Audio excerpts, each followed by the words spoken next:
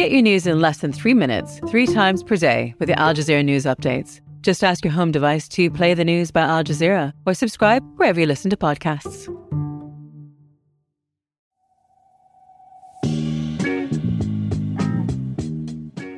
This is about giving Canadians an opportunity to weigh in at a really pivotal time.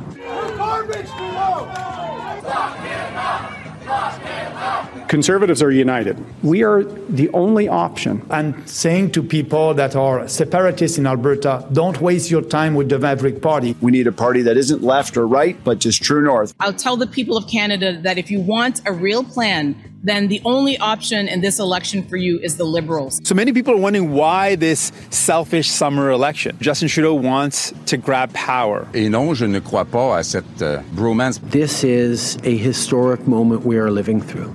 Hey, it's Fatma Sayed, and this is The Backbench, a podcast about Canadian politics and political platforms that are created by 10 people in a back room somewhere. Today on the show, the 2 topics that will be dominating the 2 debates this week. It's the show after Labor Day weekend, the holiday designed to celebrate workers. Let's talk about how parties are vying for their votes and promising to grow the Canadian economy for them post-COVID-19. And climate change. After one of the hottest summers the planet has ever experienced, are we finally going to get a government that is ambitious enough to address this, or nah? Joining me today, we have a brand new backbencher, Caroline Elliott, freelance writer and PhD candidate at Simon Fraser University. Welcome. Thank you for having me. I'm happy to be here. Murad Hamadi, reporter at The Logic, is back. There's only 2 weeks left in this election. Thank God. And Jaskaran Sandhu, senior consultant at State and co-founder of Baz News. What up? Same old, same old. There's 12 days left till Canada's 44th election and way too many things to talk about. Y'all ready? Born ready.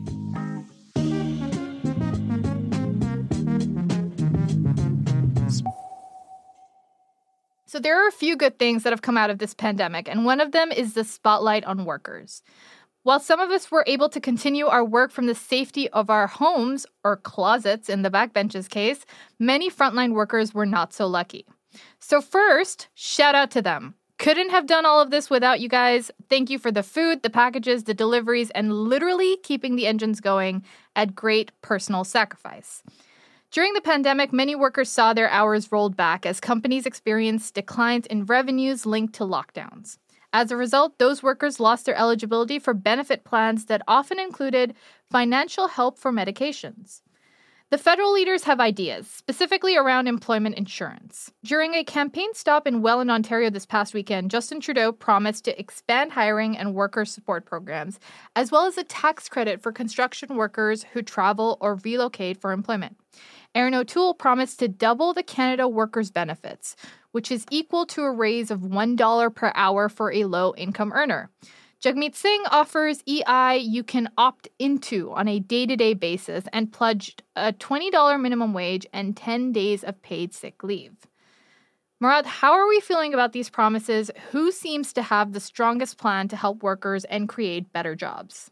So it's interesting because there are almost 2 separate questions when you think about the way that work is evolving. I say they're 2 separate things because, in a sense, the kind of good jobs of the future, the jobs that, for example, the Liberal Party of Justin Trudeau has been talking about for 6 years, a lot of the financing and the loans and grants and the other money that the government puts behind companies, those go to companies that are creating knowledge economy jobs, jobs that require a certain level of education, post-secondary education. They are high paying. Generally, that's the target.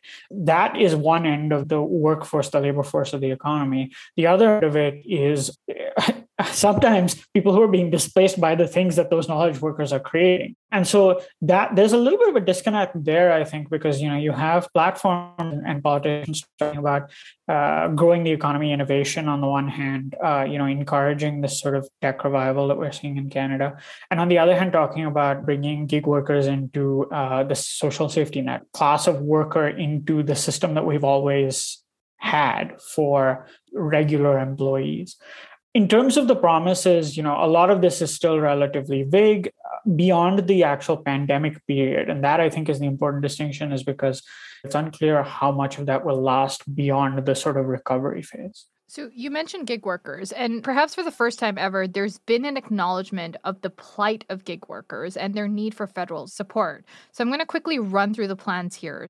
Conservatives say that they would make gig worker employers contribute to savings plans that are equivalent to CPP and EI premiums into a new portable employee savings account.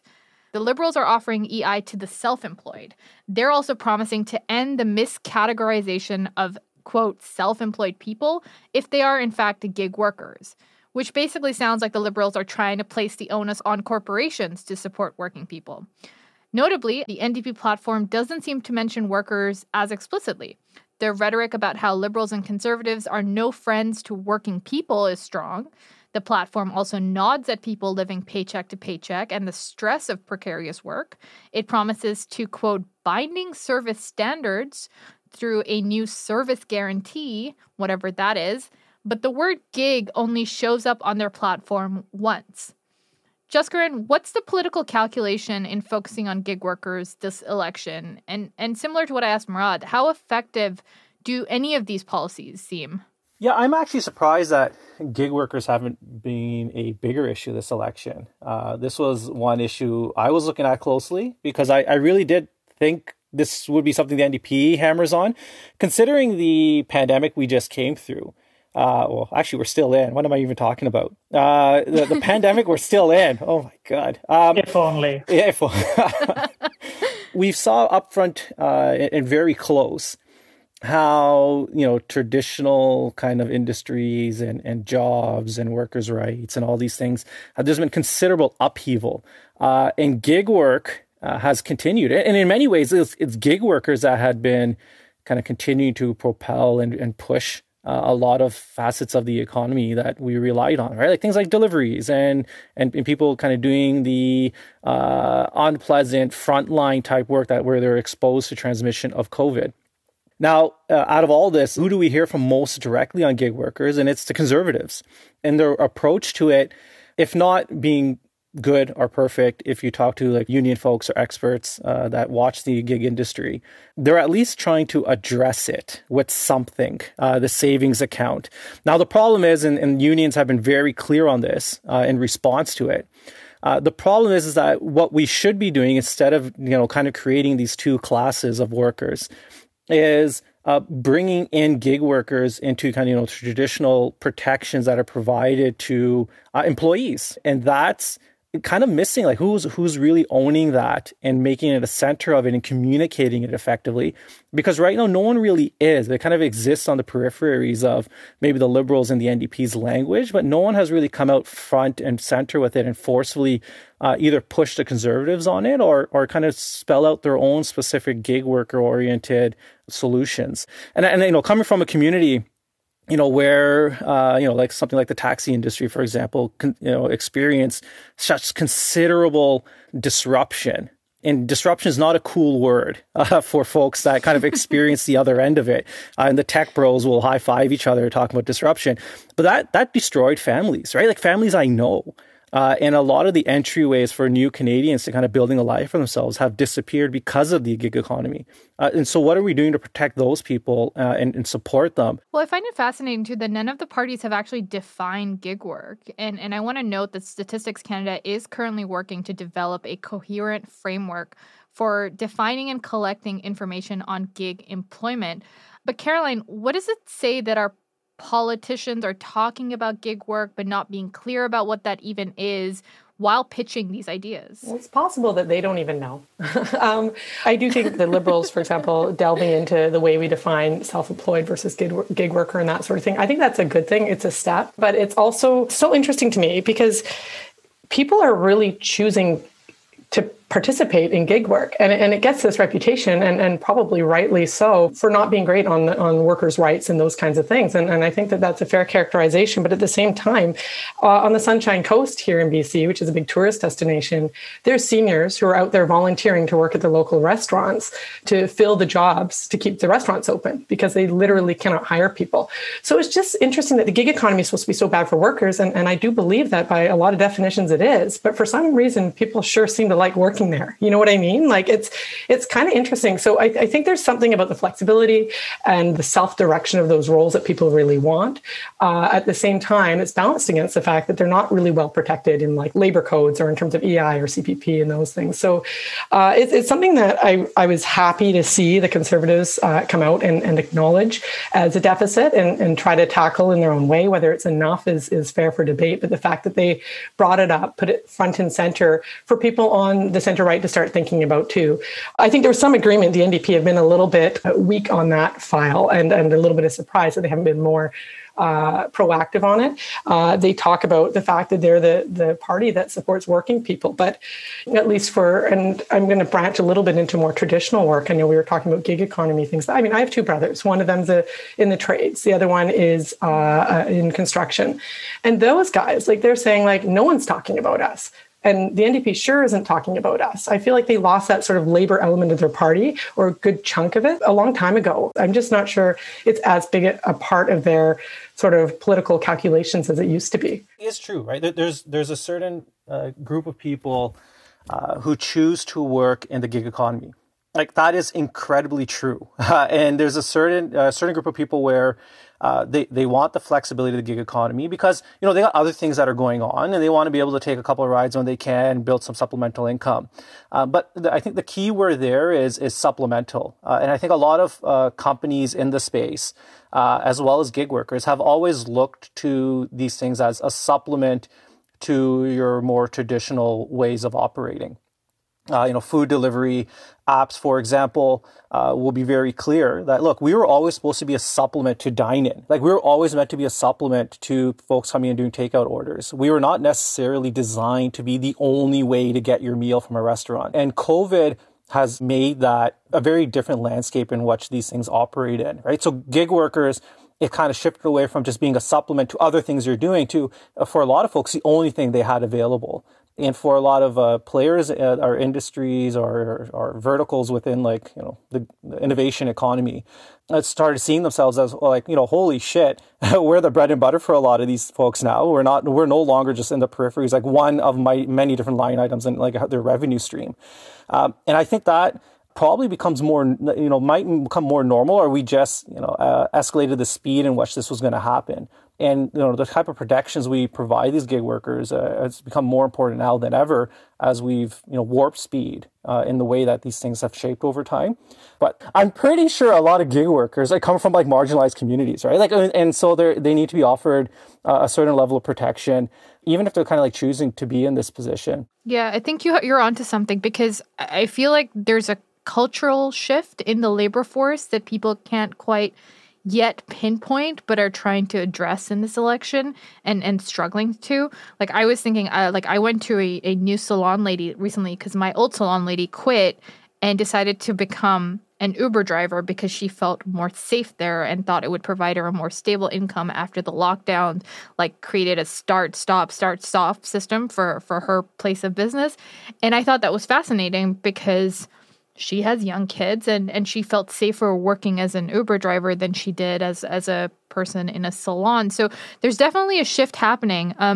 Murad, do you think the politicians are able to get to the core of it at all? Do you think they can encompass all the different things that are happening in the labor force? I think what Carolyn was saying about the NDP is interesting. If you look at some of what they're proposing in terms of pharmacare, eye care, some of the other social safety nets that they're suggesting, the sort of primary benefit of those systems would be to people who do not have traditional employment currently, right? Because typically most employers for people who are in sort of higher paying jobs tend to provide those benefits to begin with. The NDP isn't framing this as if you are self-employed or if you're a gig worker, we're taking the cost of pharmacare off the table by providing a federal plan. It may just be an issue of the sell rather than the actual meat of the platform. I think it's perfectly true to say that there are workers who don't necessarily connect those dots, and it's incumbent on the party to connect the dots for them. I think it's really interesting that none of the parties are sort of, and remember, again, labor is a sort of split jurisdiction depending on the industry between the feds and the provinces. So there's a little bit of that. But what a lot of gig worker organizations, unions want is a classification fix in the law. And I found it very interesting that the conservative account is actually called an employee savings account, which is an interesting thing to call your account when, if the intention of the account is to emphasize that they're not in fact employees by creating a parallel system. So the language is also confused. Now, I think we have to make allowances for language and nuance and this kind of stuff in election campaigns, or rather, I wish we didn't have to, but I do think we do. Like, these platforms are produced by teams of like 10 people in a back room somewhere. They're not going to be perfect, but there's sort of distinct conversations happening about like affordability and jobs and like, pandemic response and whatever else. And like at the core of it, you have a workforce that does things so that you can buy products and services, that pays taxes. Like, none of these issues are distinct from the labor force, even if the parties don't necessarily talk about them in those ways. Rod brought up a really good point. And here's where I think the NDP just needs to do a better job of communicating their relation with workers. Because there is like this, I don't want to say tension, but there's been this longstanding chatter, especially with Jagmeet's running of the party, that you have like two different camps within the NDP. And I don't want to make like a false dichotomy here of any sorts, but you have like this urban, downtown Toronto kind of, class of the NDP, socialist, social democratic kind of movement that exists in like urban centers. And then you still have like the traditional base of like your union membership, traditional industries like manufacturing or whatever in places like Hamilton and Windsor. And you have like this growing kind of tension as the former starts growing in prominence, right? Like this urban class of like the NDP. And they have different priorities, right? Like, they're not going to see eye to eye on a lot of climate stuff, for example. But there's different ways in which the NDP can continue to own the labor front. And it comes with articulating stuff on pharmacare. I saw like an online ad where the NDP was pushing the pharmacare stuff. Like, Trudeau, he's never going to deliver it. And there's a reason why it disappeared from the platform this year, whereas it existed in like budgets in the past or promises in the past. And you can't trust the Liberals to provide these types of solutions that are beneficial to workers. And the NDP will. And I think that's just one way that the NDP just needs to continue to ensure that they're differentiating themselves with their competition, because both the Conservatives, they think they always have a shot without that blue-collar worker, and the Liberals, who have been courting unions for a very long time. The NDP just needs to more clearly articulate that so that they're not just continuously pushed into like this urban kind of elite category, not elite, but like this urban kind of socialist category, away from the traditional base in the unions. I want to focus for 1 second on women, because the unemployment rate at the moment in Canada is at its lowest level since March of this year at 7.5%. But according to the Ontario Chamber of Commerce's She Recovery project, women aged 25 to 54 lost more than twice as many jobs as men during the pandemic. According to an analysis produced by RBC, nearly 100,000 working-age women have left the labor market since the pandemic started. And to put that in perspective, that would be like every single person in a city the size of Red Deer, Alberta, dropping out the job market in 1 year. Caroline, to continue our conversation about an inclusive and equitable approach to labor issues, are any of the policies that the parties have pitched so far designed to help women, for example? I think that just generally speaking, the best thing you can do for workers of any kind and women right there with them is get a fired up economy and get this train moving, right? And I think that's where I want to see plans from all the parties about what specifically they want to do in that regard. Not to single out the Liberals, but we just saw our economy shrink. It was the only G7 country in the last quarter to actually shrink. And I look at that and I think, okay, you say what you want in your platform. You talk about firing up the economy. You talk about supporting women or workers or whatever you call it. But when the rubber hits the road, are you actually going to be able to get this thing booted up again? Likewise with the NDP, and I'll just single them out, I guess, just for fun. But you look at their supports, and a lot of it is going towards things that are worthy endeavors: transit, affordable housing, those kinds of things. But you also need to have a plan for private sector investment, because that's at the end of the day where the jobs come that provide the biggest tax base to allow government to do even more stuff. So business investment in Canada, in particularly in equipment, R&D, those kinds of things, has been flat to falling for the better part of a decade. And if someone has a plan to get that number moving upwards, like, step forward now, because literally everything has been tried. The Conservatives tried tax breaks, the Liberals tried tax breaks, the Liberals have tried targeted investments, the Conservatives are now promising targeted investments. Every government seemingly has some kind of minister or person responsible for red tape reduction. Regulatory issues are a major concern for business. That hasn't helped. A lot of corporate Canada has been saying for quite a while that the government over the last 6 years and now in the election, none of the parties are necessarily putting forward a growth strategy or a prosperity strategy, which is basically, how do we make the economy bigger? And if we make the economy bigger, we can afford to do more things because there'll be more tax revenue. Most of what's in the party platforms, in theory, could make the economy bigger because it gives workers and consumers more money. And when they spend money, they buy products and services, that money goes into businesses, that grows the economy. But consumption-driven recovery isn't, there's a sort of a cap on it, like how much money do you have to spend? There's also, Canada is a huge exporting nation, supporting exporters to sell more to other parts of the world, creating things like intellectual property and data, which have value. We're now finally seeing all of the parties engaged on those issues, but they're engaged at a very 30,000-foot level right now. And honestly, as a pollster once said to me, you can't sell superclusters at the door. Like, that stuff does not sell to the retail voter, and understandably so. I think it's interesting that the Conservatives have come out, at least from what industry reaction, what they seem to see as a strong innovation policy. The Liberals have a 6-year track record of helping to put money into the tech sector that they can run on. The NDP have promised to create a, quote, startup culture in Canada, which I'm awaiting details of. I wish there were clearer growth plans. There was more clear cause and effect in the platform. So we will put this money into this sector, and this is how it'll make it competitive.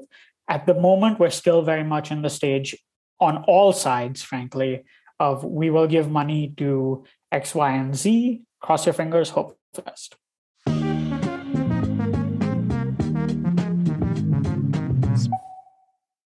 This show is sponsored by BetterHelp, therapy online that has served over 3 million people around the world.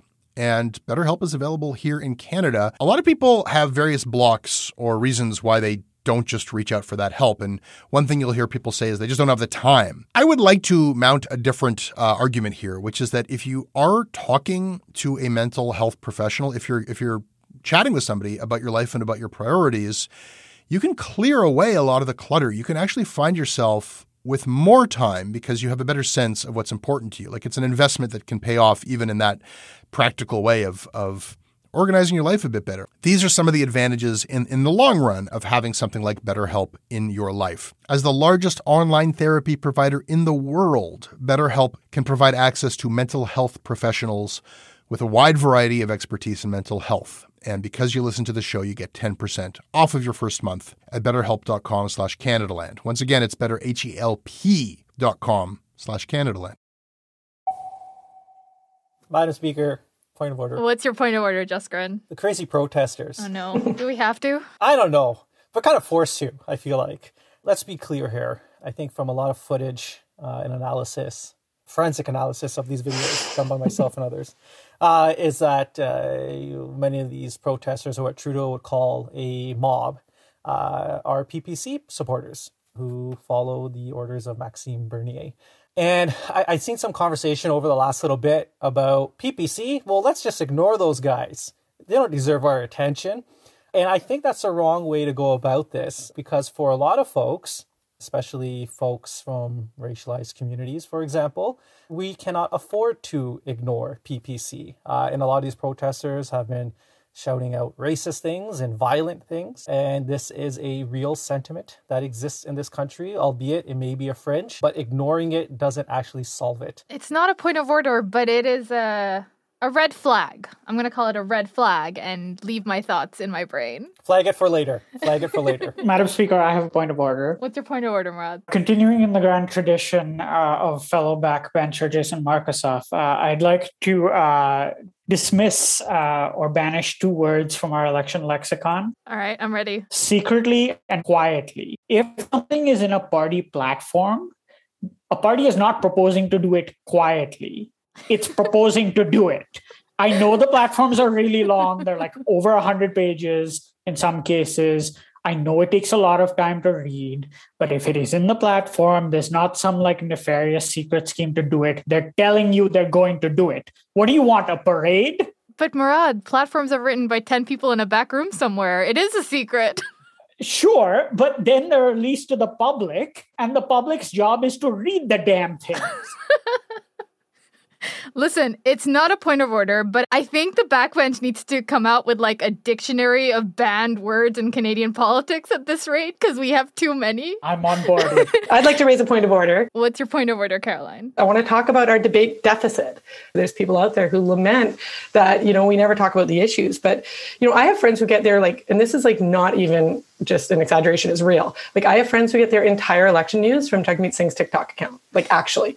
So it's last election, the prime minister doesn't show up at debates. He's like, I'm just not coming because I want to go do something else or whatever. And so this time around, we're rewarded for that with one English language debate. And I won't even get started on the fact that we have 2 French language debates. That's just not even a place I want to go right now. But I want to know, how's it acceptable? How are people okay with taking the measure of the man, in this case, men, and saying apparently this is the most important election since World War II, according to Justin Trudeau, and we get one debate to get a sense of this. It's not a point of order, but it is a very valid rant that I share. The upcoming English language debate has nothing on foreign policy. Does the rest of the world just not exist in Canada? In fairness, Canada doesn't exist to the rest of the world, so I think we're okay. Touché.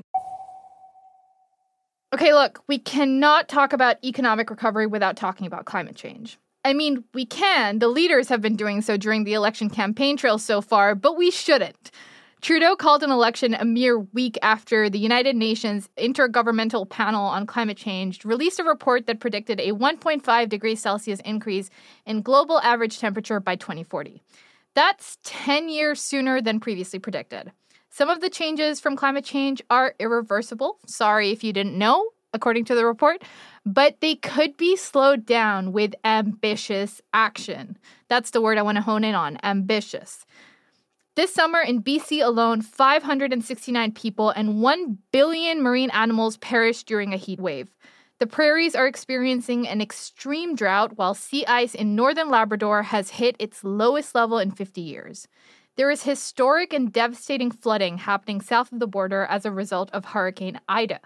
Climate anxiety has set in, yet no one is talking about it constructively this election campaign. For the first time in more than a decade, all of the major parties are proposing some form of a price on carbon as part of their election platform, all to varying levels and executions. Trudeau always says, a serious plan for the environment is a plan for the economy. So where is it? And why doesn't it constructively include the energy sector? So Caroline, before we get into the specifics, let's start with a big question. Why hasn't this election been about climate change so far? Well, it's an emergency, but first, an election.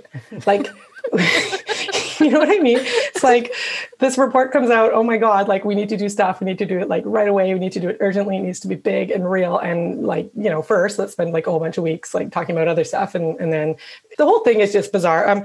But here in BC, it's obviously, you mentioned, it's a huge issue. Not only are we the site of the big wildfires, we're the site of the heat dome, we're also home to the Trans Mountain Pipeline, which has made the whole issue very awkward for the Liberals. We're home of LNG facilities, which Jagmeet Singh will he literally, I don't know if you've watched videos, you should Google Jagmeet Singh on LNG. He will not say where he stands, which I think is actually quite amazing for a leader to be able to get away with that. If I was a tenacious reporter, I would just follow him around asking him every day until finally he answered the question, because it's important. And then, so anyway, from a BC perspective, it is huge here. People talk about it a lot. And even this summer, we're sitting out for dinner in the interior when we were on holidays, and literally ash is raining from the sky onto our food. It was gross. And I think it became it went from an abstract issue to a real deal, oh my God, it's happening kind of issue for a lot of people. I think I'm also going to make t-shirts that now say, it's an emergency, but first an election. I think that's the motto of this campaign. Totally. But like in terms of the proposed plans, it's so interesting, right? Like they're all putting out, like lots of times when they talk about it, they talk in terms of targets, and it's always put in terms of like how many percent below 2005 levels by 2030, right? Mm-hmm. And so the Liberals used to say like, we're going to reduce emissions by 30%. And that I think was in keeping with someone please correct me, but I think that was in keeping with the Paris climate agreement, right? So the Conservatives were like, you know what, like we need to like get with the century here and get on board with the climate change train and get real about policies. So they're like, we want 30% too. And the Liberals were like, oh crap, like, okay, then we want like 40 or 45%. And then the NDP is like, well, we're supposed to be the climate people, like, we're going to go to 50. And then the Greens are like, well, we really are the climate people. So now we're going to 60. Like it's literally, I mean, I don't know if it actually rolled out in that order, but like when you look at it next to each other, that's what it looks like, right? And it sounds like an auction when you're just I know. These are the 10 people in the back room all talking to each other. What's the prize? And so like to me, like I look at that and I'm like, okay, so everyone has different numbers, but like let's just get real and say like what's credible? Like what are people actually even have the faintest hope of achieving? And there was a report that came out by Environment and Climate Change Canada who said like based on all measures in place today, what we're on track for, best possible scenario is 19%. Mm-hmm. Like 19. And people are talking like 60. So let's talk about the Liberal plan first. In theory, they should have a leg up, right? They fought and won the battle for a carbon price at the Supreme Court in March. They've since increased their emissions reduction targets to 40 to 45% below 2005 levels by 2030. They have new regulations like a zero-emission vehicle mandate. They want 50% of car sales to be these vehicles by 2030. They've got a clean electricity standard and a declining cap on oil and gas emissions. Murad, we're still so far from achieving our targets. I'm still waiting on their promise to plant 2 billion trees. Like, is there anything in their plan this year that makes us confident that they have the ambition the IPCC says we need? I'm going to disrupt the form here because you're the climate reporter. You tell me, what's in the platform that gives you hope they'll hit the target, if anything? Very little. It's the same stuff. They've got a higher target, but no new policies, right? And Trudeau says he's on track to reduce emissions by 30%. His own ministry, his own environment and climate change ministry says that even under a fantasy best case scenario where we get our shit together, one that takes into account policies under development that are not even yet in place, Canada's emissions will only be half of what we're aiming for. And we're talking about irreversible climate change impacts now at this point. We're talking about slowing them down or learning to live with them. Canadian emissions are up by 21% since 1990. That's more than almost every other developed country in the world. These are not realistic targets or policies or ambitious at all. I'm happy we got to let you rant for once. Usually it's me doing it. I think there's an interesting thing here about the short term and the sort of long term, right? Because as you say, parties are promising increasingly ambitious targets while not necessarily laying out the budgeting to get there. And there's this like, depending on the platform, depending on the policy after sort of like 2030, between 2030 and 2050, that's like question mark. It'll happen somehow. A lot of it is betting on technology. So, for example, both the Liberal and the Conservative platforms are heavily focused on sort of the development of new technology that will reduce emissions or make existing industries more efficient. Now, as a often tech reporter, I do a lot of this stuff is being worked on, and there is promising development happening in areas like small modular reactors, like carbon capture, and so on. But a lot of that stuff, the economics of it just don't make any sense at this point. But I think that like you get to a certain point where you're like, okay, that the targets are certainly one way of gauging ambition, but so is a realistic understanding of what the combination of technology, pricing, regulation can achieve on any given metric. This is the first election in a while that we have a serious climate plan from the Conservative Party. Remember that Andrew Scheer, the leader before Erin O'Toole, unveiled a climate plan without any targets for greenhouse gas reductions. Erin O'Toole, though, he wants to meet Canada's Paris commitment. That's the original 30% emissions reduction target, which is now outdated because the IPCC says we need to do way, way more. Their biggest idea is to replace Canada's carbon price, which they hate, with a credit scheme in which each consumer's carbon price payments would be banked in a personal account and return to fund purchases of apparently low emissions products. So they don't want any of the money from this carbon price system coming back to the government. They want it to go to you, but this banking system seems odd and we don't exactly know how it will work. Jaskaran. Yes. Do the Conservatives face an uphill battle here? Their targets are the least ambitious among the parties, and they have a climate-hesitant base and a climate-delayed past to reckon with, after all. Look, their pickup trucks can get up any hill. All right? Damn it, I thought we'd go through one episode without pickup trucks. Diesel-powered pickup truck can conquer any hill in its path. I think it's kind of like a strange twist. The Conservatives are probably like the most realistic in terms of kind of like the doomsday we were talking about, that we're never going to be able to solve this issue. But then also not doing enough.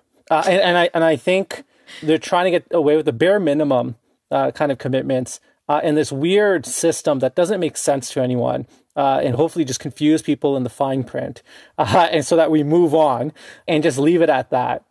And I think them getting to the Paris commitments is probably a big leap for them internally. But it's definitely not enough, especially when held up against what, experts or those in the space are demanding from government. And, Caroline was making the joke of, we've seen this escalation of 30% emissions reduction to 45, I think is what the Liberals are at, to 50 to 60.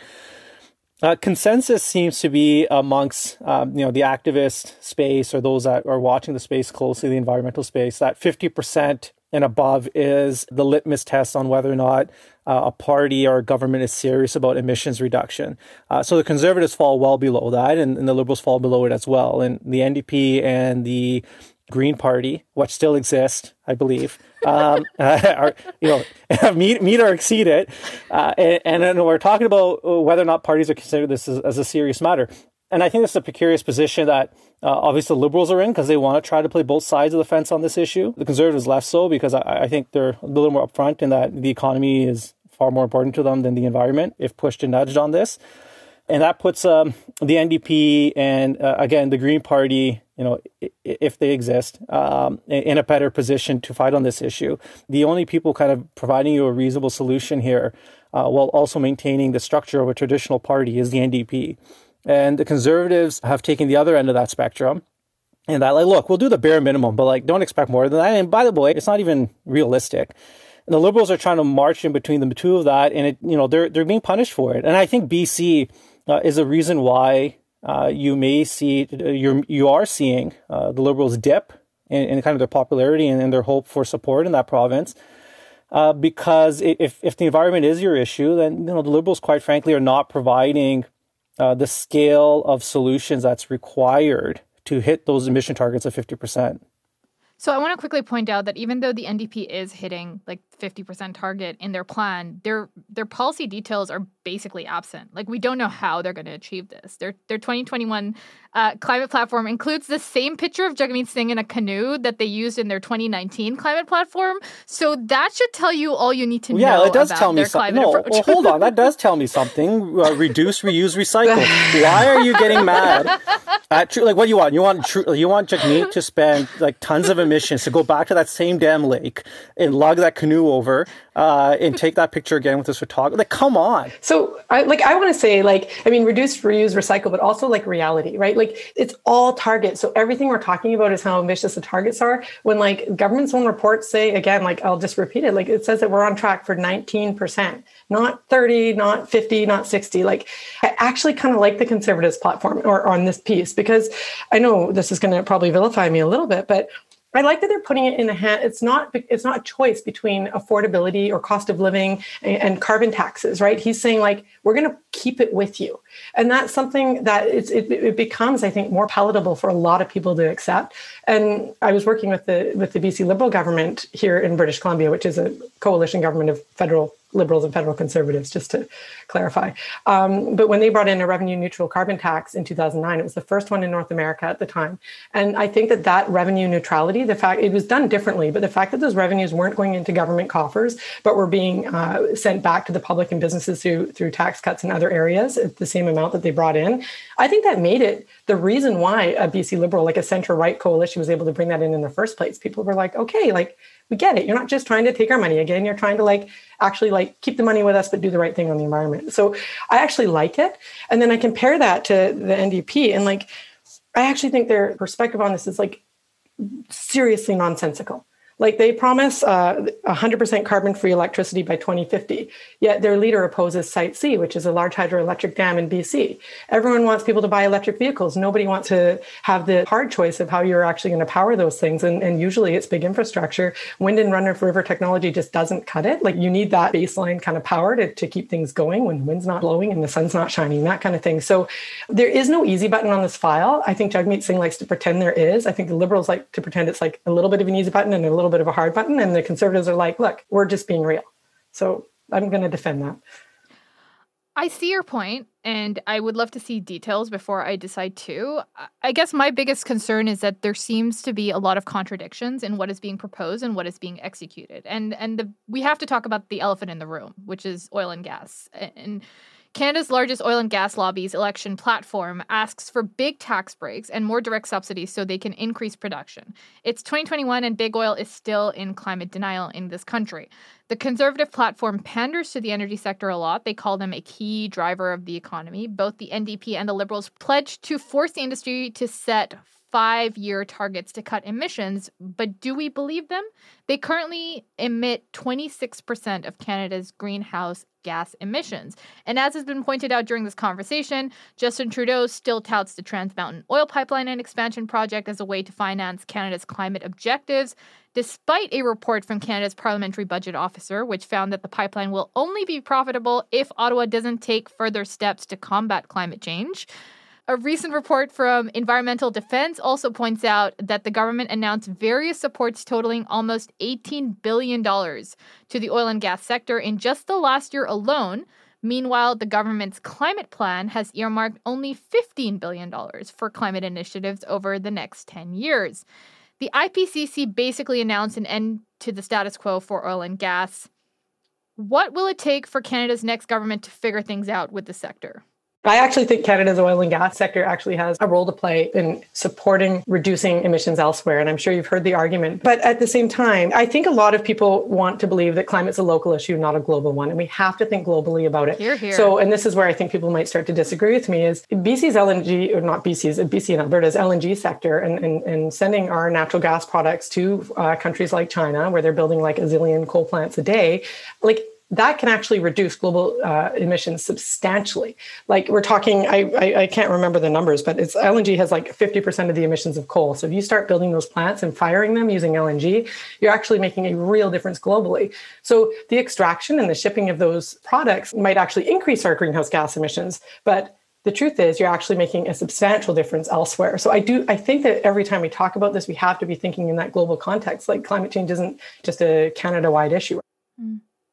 Well, Murad, we've seen a lot of pension funds divest from Canada's energy sector. Do you agree with Caroline that they do have a role to play in influencing government policy and helping reduce emissions? So I wanted to answer your original question because I was just doing the math. The answer to your question, what will it take, is 165,000 jobs in Alberta and Saskatchewan. That's how many people working in mining, energy, oil and gas in Alberta and Saskatchewan. Does the energy industry as it exists today, or what it hopes to be, I guess, is more important, help with the energy transition? I mean, certainly those conversions will help reduce emissions. It's a question of trajectory, right? How long can you continue to do this?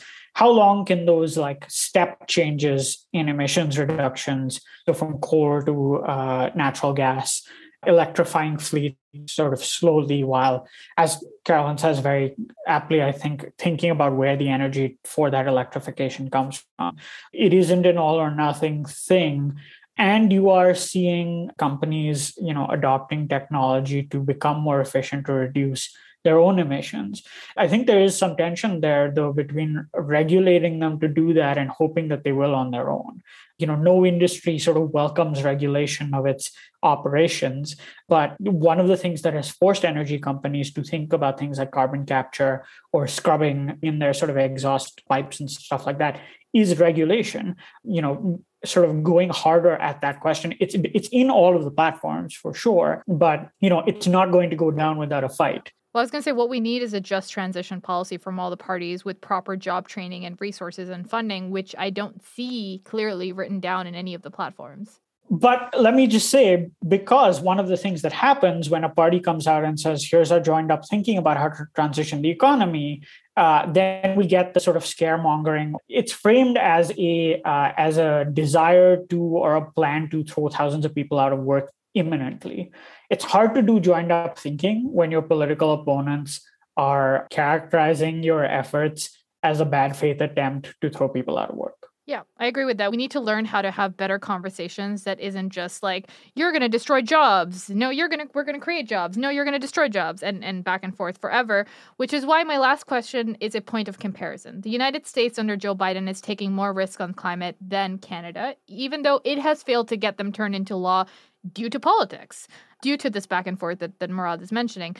Biden has promised to cut emissions by 50% by 2030 and have a carbon-free power system by 2035. His government tried to halt new oil and gas lease sales in federal lands and waters and failed. They tried to integrate climate into a massive infrastructure bill, also failed, again, because of politics. So, last question. Are we even a leader in climate change anymore? And what should we be demanding from our future government on this file? Beyond everything we've talked about, I guess. No, and I think it goes back to the point of like that 50% threshold. And if the likely outcome of this election is going to be either a liberal-led minority government or a conservative-led one. And neither party is as aggressive as even the Biden administration in America is on this.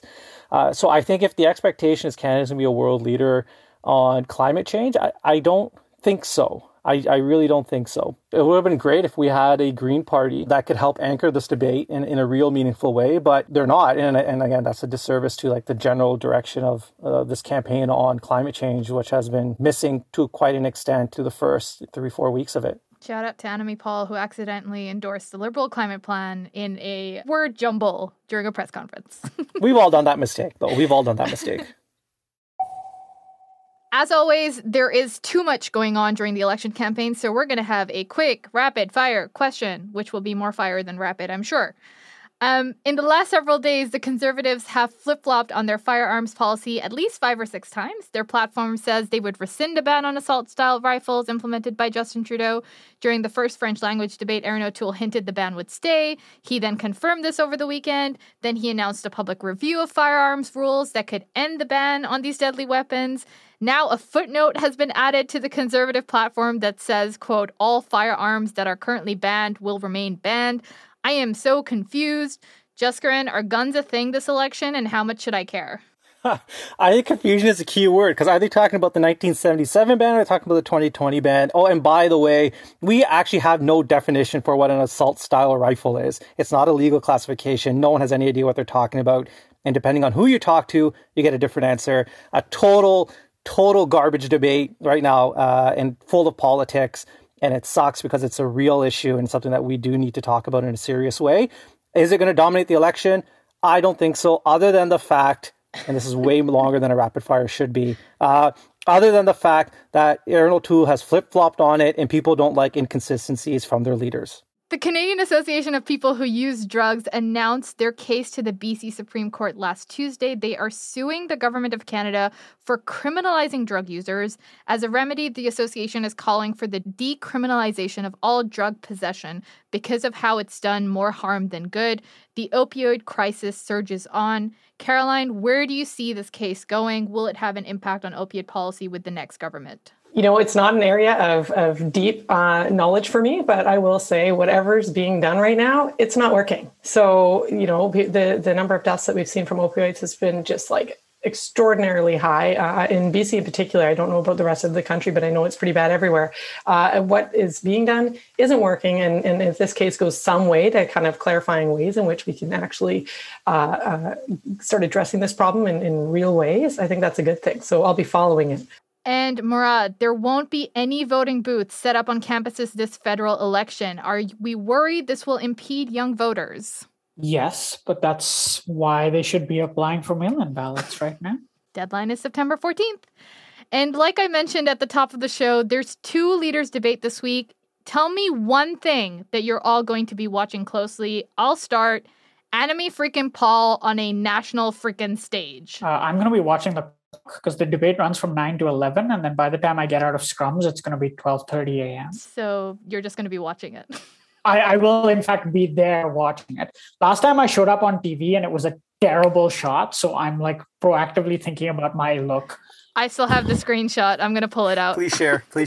I'm looking for whether this is the moment where Erin O'Toole can kind of lock in his quote-unquote momentum, which has in fact slowed down in time for this episode. Whether or not Erin O'Toole actually comes out of this thing, people are like, yeah, you know what, we can give that guy a shot. He's statesman-like. Two things. One of them, I'm looking for a plan to actually grow the economy, like not the worker supports and things which are all needed, but a plan to actually drive private sector investment and get people working. That's number one. Number two is I just really want some leader somewhere to just start sneaking in stuff about foreign policy since it's so should be a subject in this debate. So we'll see. Amen. Drinking game. Drink every single time they mention a country that is not Canada.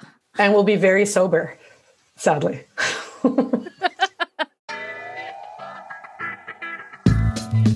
On that note, let's adjourn. That's the Backbench. We'll be back next week. We hope you'll tune in.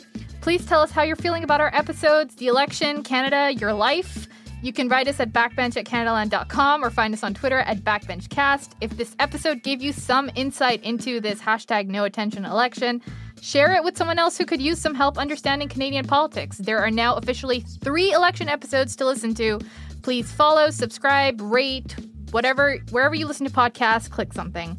I'm Fatma Sayed. You can find me on Twitter at Fatma B. Sayed. Jaskaran, where can people find you? At Jaskaran Sandhu _ on Twitter. Murad, where are you? I'm at thelogic.co and on Twitter at MuradHEM. And Caroline, thank you for your debut on the Backbench. Where can people find you and follow your work? They can follow my work at thehub.ca. I'm a contributor there. They can also find me on Twitter. It's at North Van Caroline, but it's N Van Caroline. This episode was produced by Tiffany Lamb with additional production by Tristan Capacione. Our managing editor is Kieran Outzhorn. Theme music is by Nathan Burley. The election is almost over. Stay with us. See you next week.